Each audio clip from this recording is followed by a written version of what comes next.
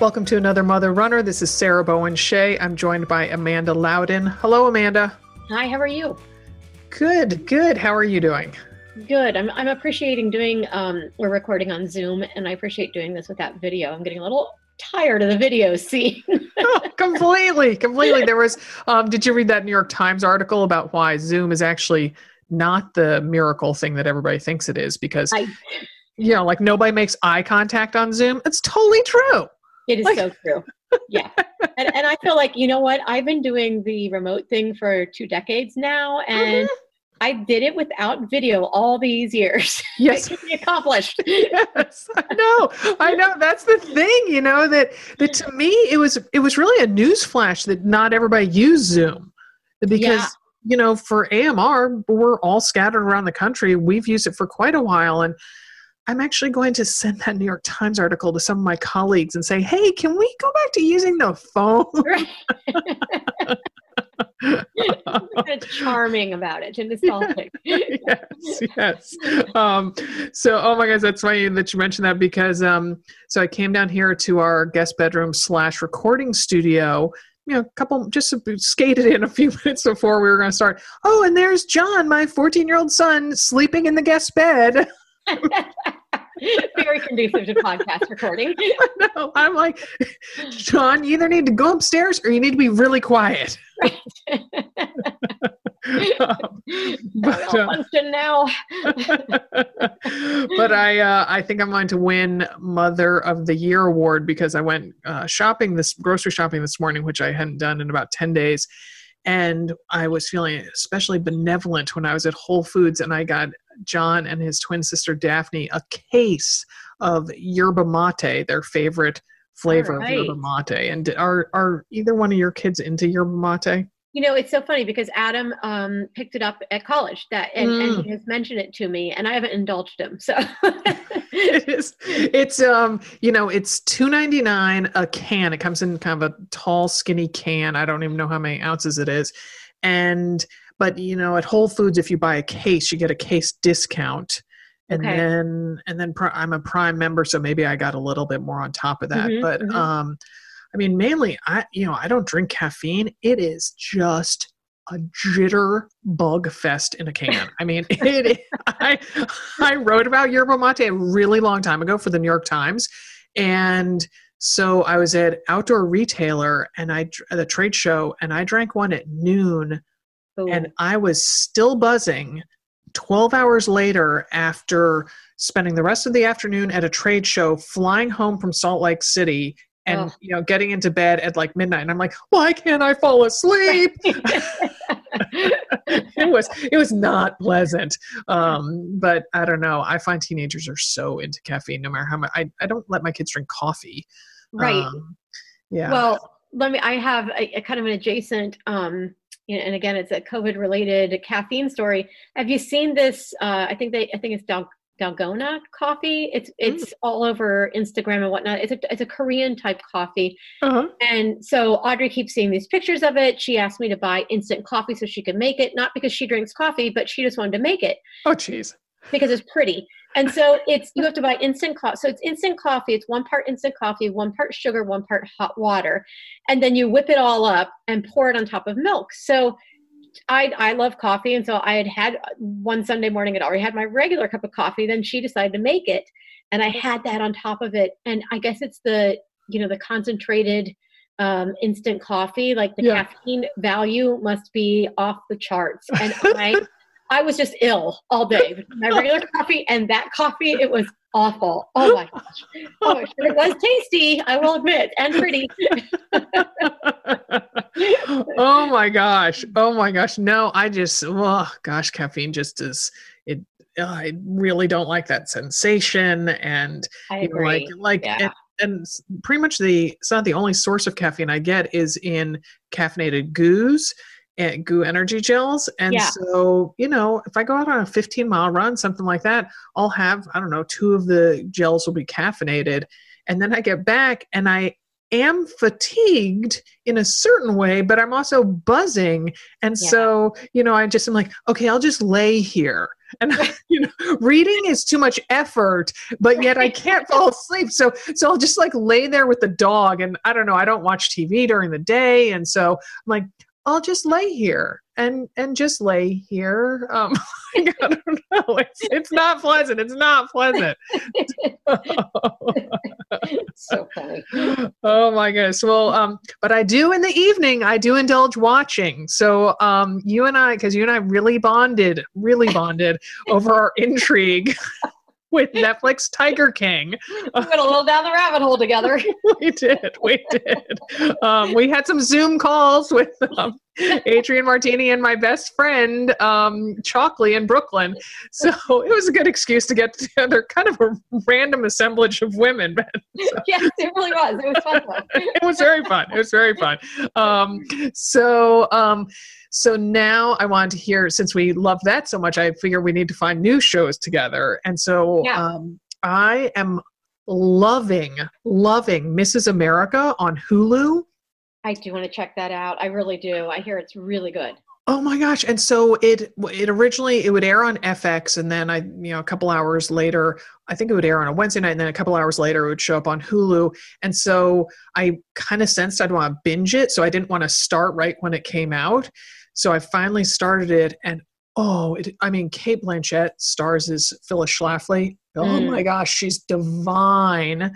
And just all these, big name actresses, playing Bella Abzug and, Gloria Steinem and all this stuff. And the production value is like Mad Men quality, wow. Just the ashtrays and the wallpaper and the coffee mugs, even like everything. And then like they did this close up of a rotary dial phone, and it was this fabulous shade of coral. And it was like, not just I can just see the prop person being like, yeah, we got white ones. We got ecru colored ones back in the prop room. But man, I found this coral one at this secondhand store. This nails it. Yeah. So whoever did it, I appreciated it. Okay. I really don't know all that much about that era. And women's rights movement, and it kind of overlapping with the Nixon and the all this stuff. And so it's really an interesting time in kind of modern history, I guess you'd call that. Right? Would young people even call that modern history? No, they would not, but we would. Okay, good. We're in agreement on that. Good. So it's really the acting is just phenomenal. So no, I've got to start that. Yes. And beautiful costumes. Oh, the costumes she wears are, and she just looks divine in them. So, and then Daphne, my 14-year-old, unlike her big sister and her twin brother, both of those two will watch TV with me. Daphne just never wants to watch TV with me. So Audrey, your daughter is the same age. Will she watch much TV with you? She says that I'm annoying, so she I talk too much and we did watch. Is it The Cut? The one? The Heidi. Making the cut. Oh, that was quite good. Yeah. We did watch that last night, and I drove her insane. So I was like, "Who's your favorite? What do you think?" So she does tend to try to get away from me when it comes to TV watching. Yes. Okay. Yeah. So she just will have none of it. But finally, I don't know what it was, but she was like, "Okay, I'll watch." So I had us watch the first 2 episodes of Never Have I Ever on Netflix, which the New York Times watching newsletter, which I think is the most fabulous newsletter other than Another Mother Runners, is that they had very much compared it to My So-Called Life with young Claire Danes, which is just so fabulous, and I've been watching on DVD. But it's far more racy than that. Yeah. Oh, well, Audrey watched that one on her own because I brought it up to her the other day because I read about it, and she's like, "Oh, I've already seen it." So, I'll make her watch it again. It's very funny. Minda Kaling is the creator, and maybe she has some other role on it. Oh, it's very funny, and it's really awesome because it has a really diverse cast, and it's very much of this century, of the moment. So, it's a lot of fun. And cool. but I would say not for people much younger than 14. Okay. And then so I've been watching a lot of things because then the other thing, John, my Daphne's twin brother, 14, we've been watching Self-Made on Netflix, which is about the first African-American self-made millionaire. Yes. Well, isn't she also the first female millionaire in the United States, I think, isn't she? I thought so too. And then when I did a quick Google search, because it was a lot of adjectives to get in a row, so I wanted to make sure I got them right. So it might be that she was the first self-made female millionaire as well. So yeah. So, and it is that's Madam C.J. Walker, and who I had never heard of before I started watching it. And so when John and I were watching it, he said something. I'm like, "Oh, how'd you know that?" He goes, "Oh, we studied Madam C.J. Walker at school." And I was like, wow, that's awesome. And then he and his twin sister go to separate schools. And so Daphne came in and started watching part of it. She goes, "Oh, is this about Madam C.J. Walker?" Like, oh, wow. Why, yes, it is. Have you studied her? She's like, "Mom, of course." Oh, that's so great. I know, I think so too. So, that is awesome. That's, improvement over what we got, right? Oh my goodness. I mean, the whitewashing of history maybe perhaps is starting to slowly fade, perhaps. Yeah, that would be wonderful. Yeah. So, all right. So let's jump into our topic. You approached me with this topic, which I really appreciate. So thank you.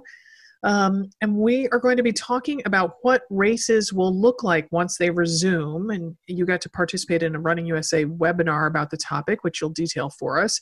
And then we'll talk with the director of the Missoula Marathon about the decision that he and his board just made and announced this morning for the race scheduled for June 28. We will hold you in suspense while we take this brief break. Stay with us.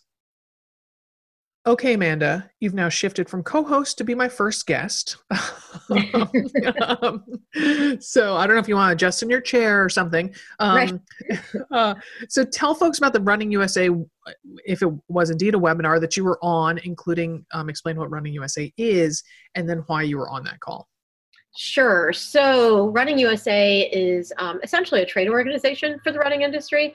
So members typically include race directors mainly, I think, and then I'm not sure. I'm assuming there are also brand members. Dimity was on the board of Running USA for a while. Right, I forgot about that. She had to step down due to being a little overscheduled. Yes. Yeah. But they've been ever since the COVID crisis started unfolding. They've been holding these. I don't know, like every other week or so, these webinars and, this just kind of keeping kind of brainstorming sessions for members and, advice and whatnot. And this last one that I sat in on was kind of a look at where we go from here as a racing industry, what kind of things are going to have to be put in place. And I think there were something like 500 people sitting in on this. Yeah. I mean, So there was a lot of, oh my goodness, it was fascinating to me because I think, we think of it as pretty straightforward and canceling or holding a race. And there are just so many contingencies that it didn't even cross my mind until, I was listening in on this. And I just was kind of blown away by how many things have to be thought of before you can pull off a race in this new environment. Yeah. I think that's it right there in a nutshell. That it's, I think when I think about races, you just think about, wow, getting all those people together. That's a lot of people and I envision the start or I envision, actually running it. But, so let's take it step by step, starting with expos. There's a whole bunch of people together and inside. Right.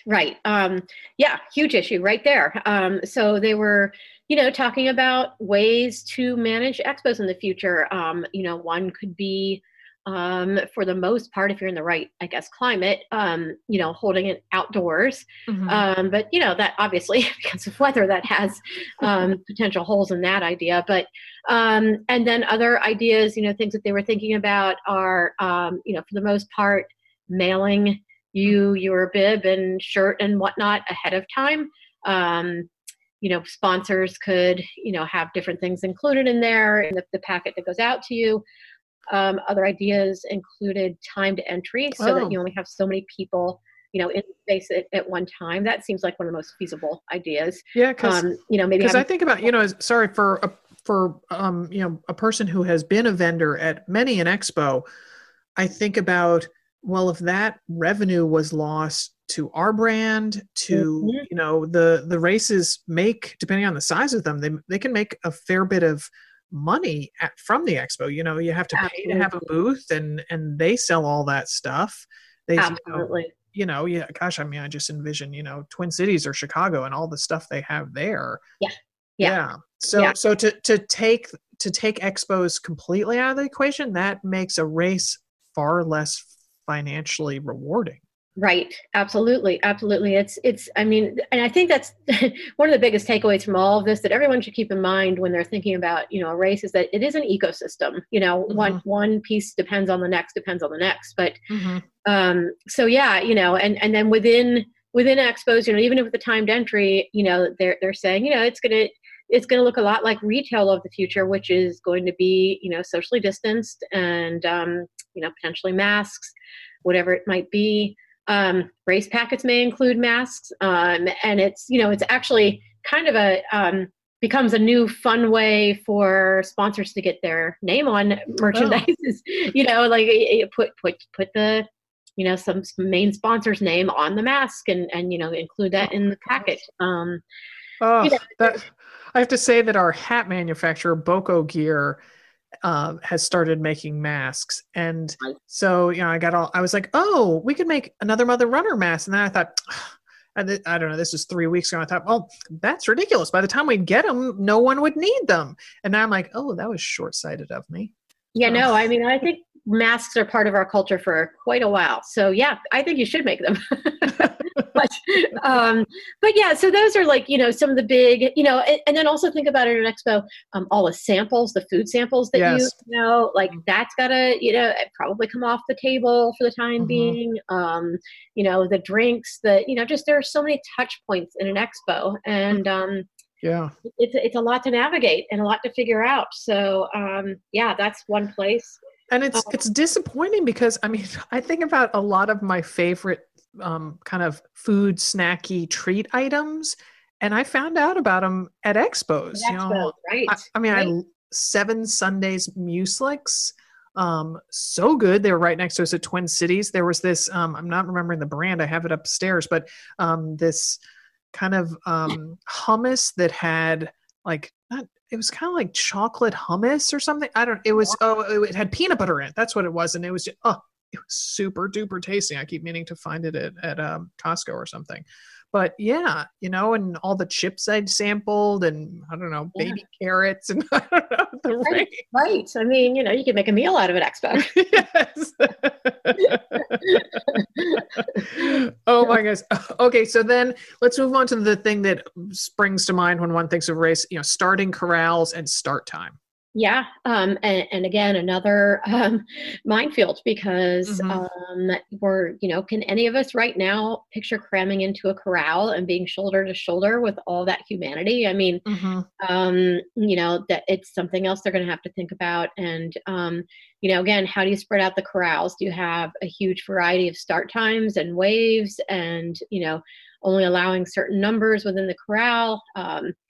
And then is it self-seated, or, all these things come into play now, things that they're all going to have to be looking at. Of course, we have to keep in mind some of these issues are so much bigger with the race size, but and then also fans and spectators, are we going to allow them to be lining up along the picture being in a corral, and you've got all those people right along the line, right along the side of the corral cheering you on as you start, and how do you manage that? Yeah, that hadn't even occurred to me. Spectators, I mean, cute. I mean, what you and I both run Boston, and the amazing, we'll remember for the rest of my life is that feeling going down Boylston Street. And, I felt like I was Bono and Mick Jagger at the same time. Like everybody was cheering for me. Right. So what are these races without that? Yeah. Yeah. So, and then water and aid stations, I just think back even just a few years ago, probably, I don't know, maybe 6-7 years ago when Rock and Roll Las Vegas there was such heated controversy because there were all these volunteers handing out water without gloves on, and they were like holding them with their fingers in the cups, and they'd use water from fire hydrants, and people were just so up in arms. And now it's like, oh, how quaint must that have been? Right. Yeah, this is another big one, but you know what? This is a place where the trail running community kind of leads the way, because the last few years, I don't know if you've run any trail races, but it's definitely becoming a thing where they expect you to carry your own water. And they might have some big coolers or pitchers where you can swing up and like a quick release valve that'll let the water, quick flow valve, I guess. Is what I'm looking for. And the water will come out really quickly so you can refill and keep going. That's, one thing that they're looking at for road races is that you would carry your own. Another option is, and again, another thing from the trail running community, are collapsible cups. Yeah. And again, it's an opportunity for sponsors to put their logo on it or something like that. You can, it's a good selling point. Give everyone a collapsible cup, and they have to carry it on race day, up to the aid station. But that I think the days of like grabbing cups from people are maybe not where people want to be right now. I know. And then I think about the volunteers in general, are there, you think about the Cub Scouts that do it, or PTSA groups that do it. I mean, that's why I was a volunteer at a race in December. And just, are they going to want to put themselves in that situation to, be in contact with so many people? Yeah, that's definitely a huge question mark. And I think across the board, all the race directors agreed it's going to be time to do more with less as far as volunteers go. Just going to have to get more efficient. And then the biggest one, which I think everyone needs to realize going forward right now and for quite a time to come, while we're treating COVID, medical volunteers, it's just not practical to think that there are going to be medical volunteers available to man a race course right now. Yeah. And even like, when COVID is first over, this is a community that's going to be very, very burned out. And, thinking about volunteering their time for races really is probably not going to be super high on their priority list. So, yeah. Sorry, Alex, you're going to have to I'm writing as furiously as I can that quote, but,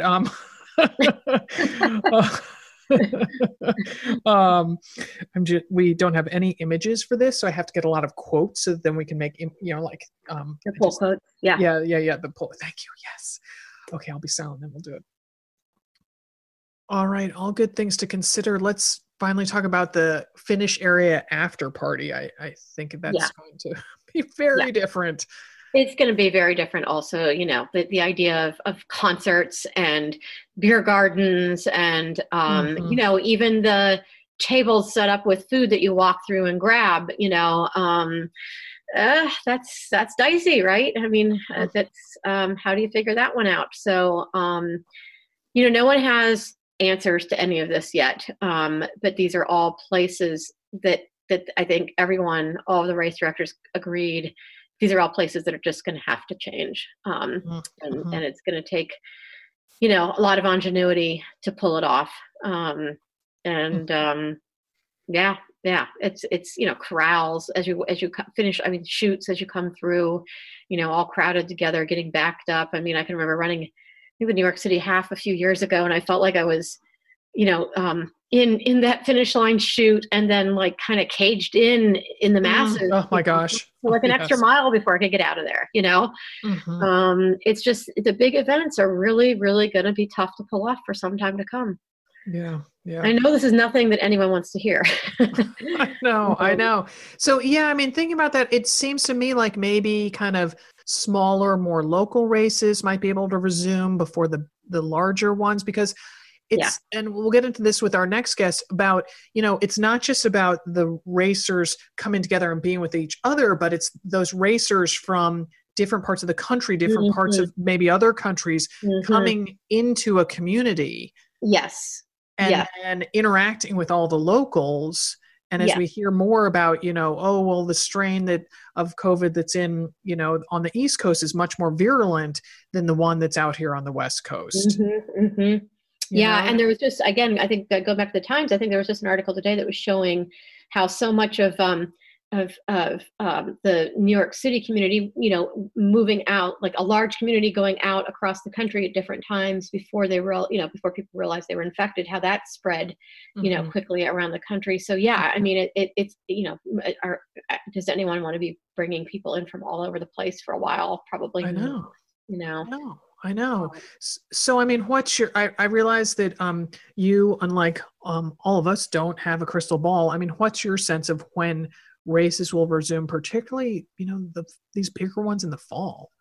Yeah. I mean, I know I'm Debbie Downer here, but I don't know how the fall ones can possibly go off. Those, I agree. You were saying, like, there's a whole slew of them back to back to back, and they're the big, massive ones. And I just don't, how do we, like, we have so much more to figure out first before we can even start thinking about really big events, whether they're races or anything else, like those are gonna, to me, that's gonna be like the last thing that comes online is, our entertainment world and our races and our big events. And, it makes them seem like luxury items almost, that it's like, we just got to get the essentials in place. And to have because if we, inch up, hopefully in the recovery process, and then it's like, okay, well, we got to keep moving in the right direction, and is having a big race that's drawing people from around the globe or around the States into one locality, is that really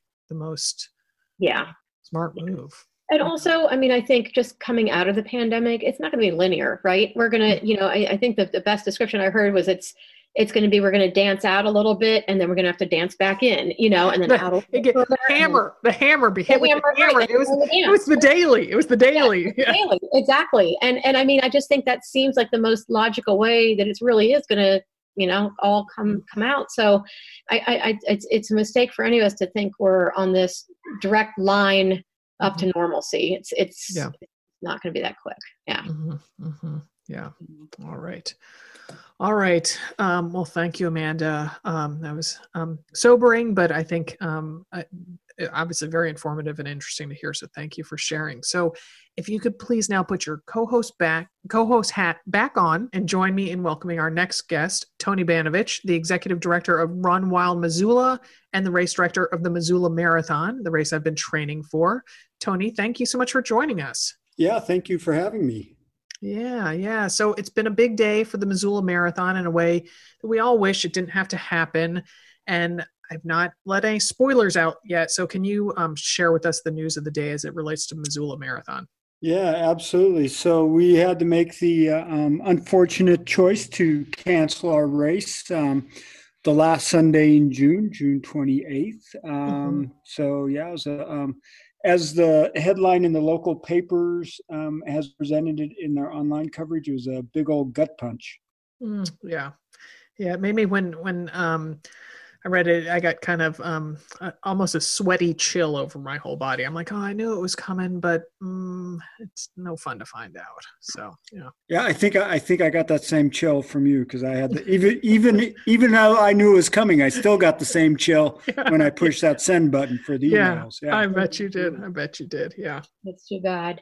Now, Tony, can you let us know how long you've been the race director at this marathon?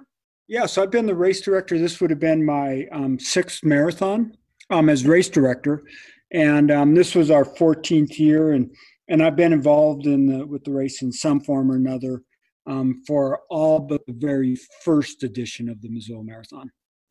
Okay, nice, yeah. So I should say that Dimity and I were going to be the headline speakers at the Missoula Marathon. But we've promised to come back in 2021. We're already promoting you guys coming back. You got to carry it through. You made that commitment to me yesterday, and you're on the hook now. Most certainly. That is actually also the day that Dimity's daughter turns 18, so I think she has a year and change to break the news to her. Bring her with. Yeah, there we go. So, all right. So this decision obviously was a long time in the making. It wasn't like you woke up today and were like, yeah, I think we'll just cancel it. So can you give us a glimpse, Tony, into the decision-making process? Because I think it'll give listeners insight and we hope sympathy for all the race directors out there. Yeah. We did have some time, and in some ways, I'm not so sure if that was better or worse than the guys like J&A Racing out at Shamrock Beach, marathon. They had a week to make that decision and pull that trigger. So I'm not sure which is better, but yeah, we had plenty of time. On March 15th, we all know that. In the racing world, that's when things kind of came to that big screeching halt with the CDC edict that came out at that point. And so we've had that whole time to be, going about it. And so we quickly realized what that may mean for us, knowing, that the first delay on group activities runs through this coming weekend, on May 10th. And so we saw what that may mean. So we quickly pivoted, got ready, and evaluated, okay, if we have to cancel this race, what does that mean to our participants? And so we quickly developed what options we were going to provide to our participants. We looked at our financials, looked at what we thought could work for us, what we could do. And so we put that out way back in early April.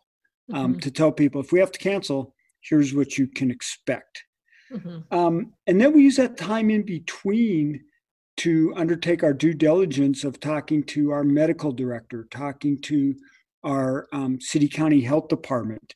We talked to not all, but we talked to some of our frontline volunteers that were the ones that were going to be the most impacted by face-to-face interaction with our participants. Talked to our permitting agencies, talked to our race committee, talked to our board of directors, and gathered as much data as we could to really, come to the conclusion when we made the decision that we were going to be comfortable with whatever that decision was. And we are, as unfortunate as it is, we are comfortable with it. It's just not the decision we at all wanted to have to make. Yeah. Yeah. Can you detail for everybody what options you offered to participants? Yeah. So we have offered 50% refund on your entry fees, a deferral to next year at no cost, a option for a virtual race, and the option to make a donation back to Run Wild Missoula. And for those donations to get made to us, so we are a 501c3 nonprofit. Out of those donations, and we'll split them evenly between ourselves, Opportunity Resources, which is a local group assisting developmentally disabled people, Youth Homes, which is a local group that does things with disadvantaged children and youth, and the Missoula Food Bank. And then within each of those, so, we, like a lot of races, we try to provide a variety of added value items for our runners. So we had some optional race purchases. So you could buy an ITAB. It's a little thing that you can engrave your time on the back of it, and it gets adhered to the back of your race medals. We had a post-race massage opportunity. We had finisher shirts. And so if you had purchased one of those under any of our options, we will refund you 100% of those costs as well. Other than the donation cost, we're asking, hey, we just asked you to donate all your fee, if you're willing to do that. But for the virtual run, the deferral, and the 50% refund, if you have one of those other add-ons, we'll get you all of that money back, because there was no cost to us up front to have to deal with those. So it's only fair to give it all back. Yeah. Yeah, yeah. So, what you all were so great about keeping, I obviously was registered for the race, so I got all the emails from you all, and you were so great about how you and the committee handled the communications over the past few months. It was just really spectacular. And even though there was still no answer, at least it was like, it's like, when you're on hold and when they come back on, oh, you still there? You still with me? Well, it'll be a couple more minutes, rather than just being like, am I still on hold? I don't know. Yeah. So, I mean, what were you hearing from participants during the decision-making process and now since the announcement? In the decision-making process, because we came out so early with what our options would be, we got a lot of feedback at that point. It was all really quite good. Most people understood what those were. For the most part, they appreciated that we were able to provide a 50% refund. Mm-hmm. We can talk some more about, how we get to that refund amount and what's all's involved there. But, so the feedback was pretty good. And we would hear periodically from our participants more so I think the prevailing wisdom, especially from our participants locally in Missoula, Mm-hmm. was they really felt it was not going to happen and they were willing to support that decision. And this was building up to, before we made the call. Mm-hmm. And since we made the call, that's kind of been the same way. Especially our local people really felt it was the right decision to make. Our out-of-towners, for the most part, they get it. I don't think it's any surprise, to most folks. That was surprising. I actually was shocked that there were a few people that said, "I'm so shocked that this is what's going to happen. I really thought you would still have it." I'm like, okay, I'm not sure what you're following, because it seems pretty obvious what was coming. But it's funny because I am an eternal optimist, and I was still following and am still following my training plan religiously. And I said something about it on a call with some of the members of Team AMR. And Dimity was like, "Sarah, the race is going to get canceled, right?" And I was like, "It hasn't been canceled yet, though." Yeah, you just never know. Yep. And I think also part of it is you all are in Montana, a state that has been held up as kind of this shining example of handling the coronavirus situation. I mean, just today, as we record this on Thursday, there was a tiny bit of school openings in Montana that I heard about on NPR. Yeah. And so, and you also mentioned the local community. Can you talk about that? Because when you and I talked on the phone recently, and just talking about Montana has done such a good job. Like, do they really want all these outsiders coming in? You kind of got a nicest bubble going on there. Yeah, we have done a great job. Our Governor Steve Bullock, who also happens to be a runner. Nice. Yeah, and he has done a great job of kind of leading the charge here in Montana.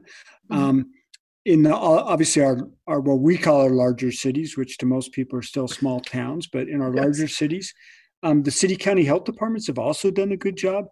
And because of that, I don't watch the numbers as closely as I had been, but I believe we're still under 500 cases in the entire state. Wow. I think the vast majority, out of those, over 90% have now recovered. The last I'd look over the weekend, we had like 5 people in hospitals, and we've done a great job. I think we've had less than 20 deaths. So our transmission rate's been low. The people that have caught the virus has been low. The mortality rate's been low. Great stuff, right? But it's come at a price. Stay-at-home orders, non-essential businesses all closed. And were closed for several weeks. They're now starting to gradually reopen, and everybody's watching what's going to happen. But, and as much as people want to gripe about, I'm not supposed to go anywhere except to get groceries or whatever. We can't go out to bars, we can't go to restaurants. At the same point, they take great pride in saying, "Okay, let's take care of ourselves." And I don't think it's so much that people say we don't want outsiders to come in. It's kind of like, we like outsiders, but maybe not right now. Yeah. Yeah. You know, because there's lots of places out there that haven't been as diligent. We've still got a lot of stuff going on, you know, with a lot of people carrying the virus. We know we have that whole issue of the asymptomatic people, you know, and so they may show up here, you know, and from wherever, you know, I mean, there's, you know, we all know what those stories are, right? Yeah, yeah. And nobody wanted to see that come to Montana, and you know, see it explode here in Missoula. You know, and I jumped onto the, you know, call here, you know, prior to the end of you guys getting finished. And I heard, you know, Amanda talking about the, you know, medical personnel being wiped out and that. And I know that's been the case in a lot of places. Fortunately, in Montana, we've been lucky and that's not been the case. And everybody's saying we want to keep it that way. You know? Yeah. That's great. Yeah. Yeah. So, Tony, if you were to, Sarah and I did this a little bit earlier, but we kind of crystal balled it. And if you were to look forward and maybe even a year from now, and when you picture your race coming back, and, you know, how do you see it looking, or you know, how will it be different, do you think, at this point? I know it's, you know, again, it's speculating, but what do you think will be different? I don't know. I mean, I think that's the huge question, right? You know, I know, Amanda, you've been part of some of those Running USA webinars. People have talked about a lot of things, which are all good, I think, but I don't think they're getting at the real heart of the issue, which is, you know, when we sit down there where you're talking about federally or the state level and talking about phase 1, 2, and 3 openings and that, and everybody's talking about, okay, we can now go in groups of 10 and maybe we can get to groups of 50. That's all great. But nobody's talking about how do we get from dozens of people to tens of thousands. You know, and some of the things like the coupleless aid stations, you know, some of those are all good things. And those are good things for a variety of reasons. But man, it's going to be a tough climb. For our industry, for concerts, theaters, you know, live theater performances, major sports events, whether that's college or professional. You know, I just don't know what those answers are at all. And there's a few people starting to talk about that, but not real significantly yet in the running industry. I would love to say June 2021, we're going to have 8,000 people here in Missoula. Sure. And I really hope that, and that's what we're going to plan for. We're also going to plan for what happens if that's not the case, how, you know, and, you know, we're internally, so, you know, we're a local nonprofit running club. We own and produce the Missoula Marathon, but we do a variety of races all year long. Outside of that, you know, we touch as many runners through the rest of the year as we touch during marathon weekend. So, you know, we're doing a lot of this. And, you know, I know you guys were talking about what's it going to look like in the fall. We're working to be prepared for what are we going to be prepared to go completely virtual in the fall? Are we going to have to come up with some other business model for the fall? And internally, we're starting to have those discussions now to figure out what does that look like. Yeah. Oh, wow. I don't know. Let's end on a high note. Describe something beautiful you saw in Missoula recently. Well, I'll describe something better too. So I live my primary residence is in a small town of like 1,000 people outside of about 80 miles outside of Missoula. And that's where I've been holed up here for the last 6 weeks. And so just on Sunday morning, I went out for a run around on my property, and I ran into 6 elk, 3 white-tailed deer, and a turkey. So that's a pretty spectacular way to start your morning on a weekend. Nice. Nice. Yeah. Well, I saw a coyote in my neighborhood last night here in inner Portland. Yeah. No, it's still cool. You know, a little dicey in Midtown Portland, but still pretty cool. Yeah. It was. I was not running. I was.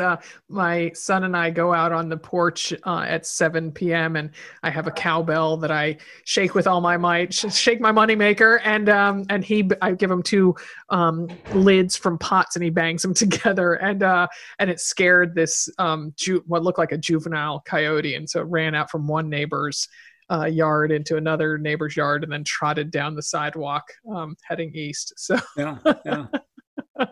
So all right, Tony, well, I hope we see you next June.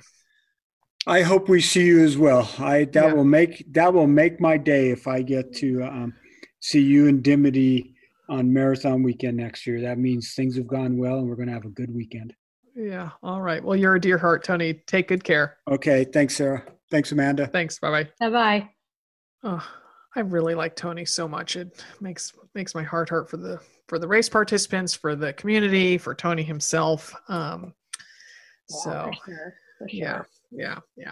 So I have to do a promo, but it starts with a very interesting tale. It came to me in a vision 3 nights ago, a sweatshirt to really honor the Missoula Marathon and the mileage and the effort that people put into it. And it literally came to me while I was kind of dozing in the middle of the night that the phrase "miss you" is in Missoula, M-I-S-S, and then skip the O and there's a U.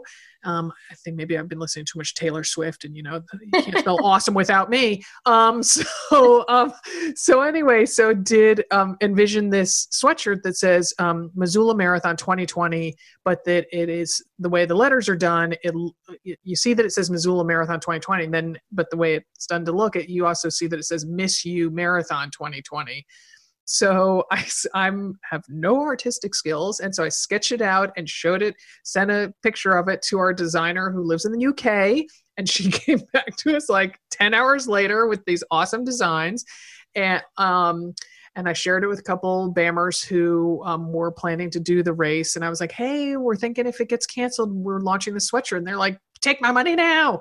So it is our first. It's a unisex sweatshirt, and so it's the first time that we're actually marketing to men and non-binary runners and women. So very excited about that. And we are giving $10. It's a $40 sweatshirt, and 10 of each of those dollars will go to Run Wild Missoula. So giving back to the community. And and we're going to be taking pre-orders on those until May 15th, and that's in motherrunnerstore.com. You find it on the homepage. It's also under Lifestyle Tees, but again, motherrunnerstore.com. Our podcast today was produced in Portland, Oregon by Alex Ward from Sounds Like Pictures. Many happy miles.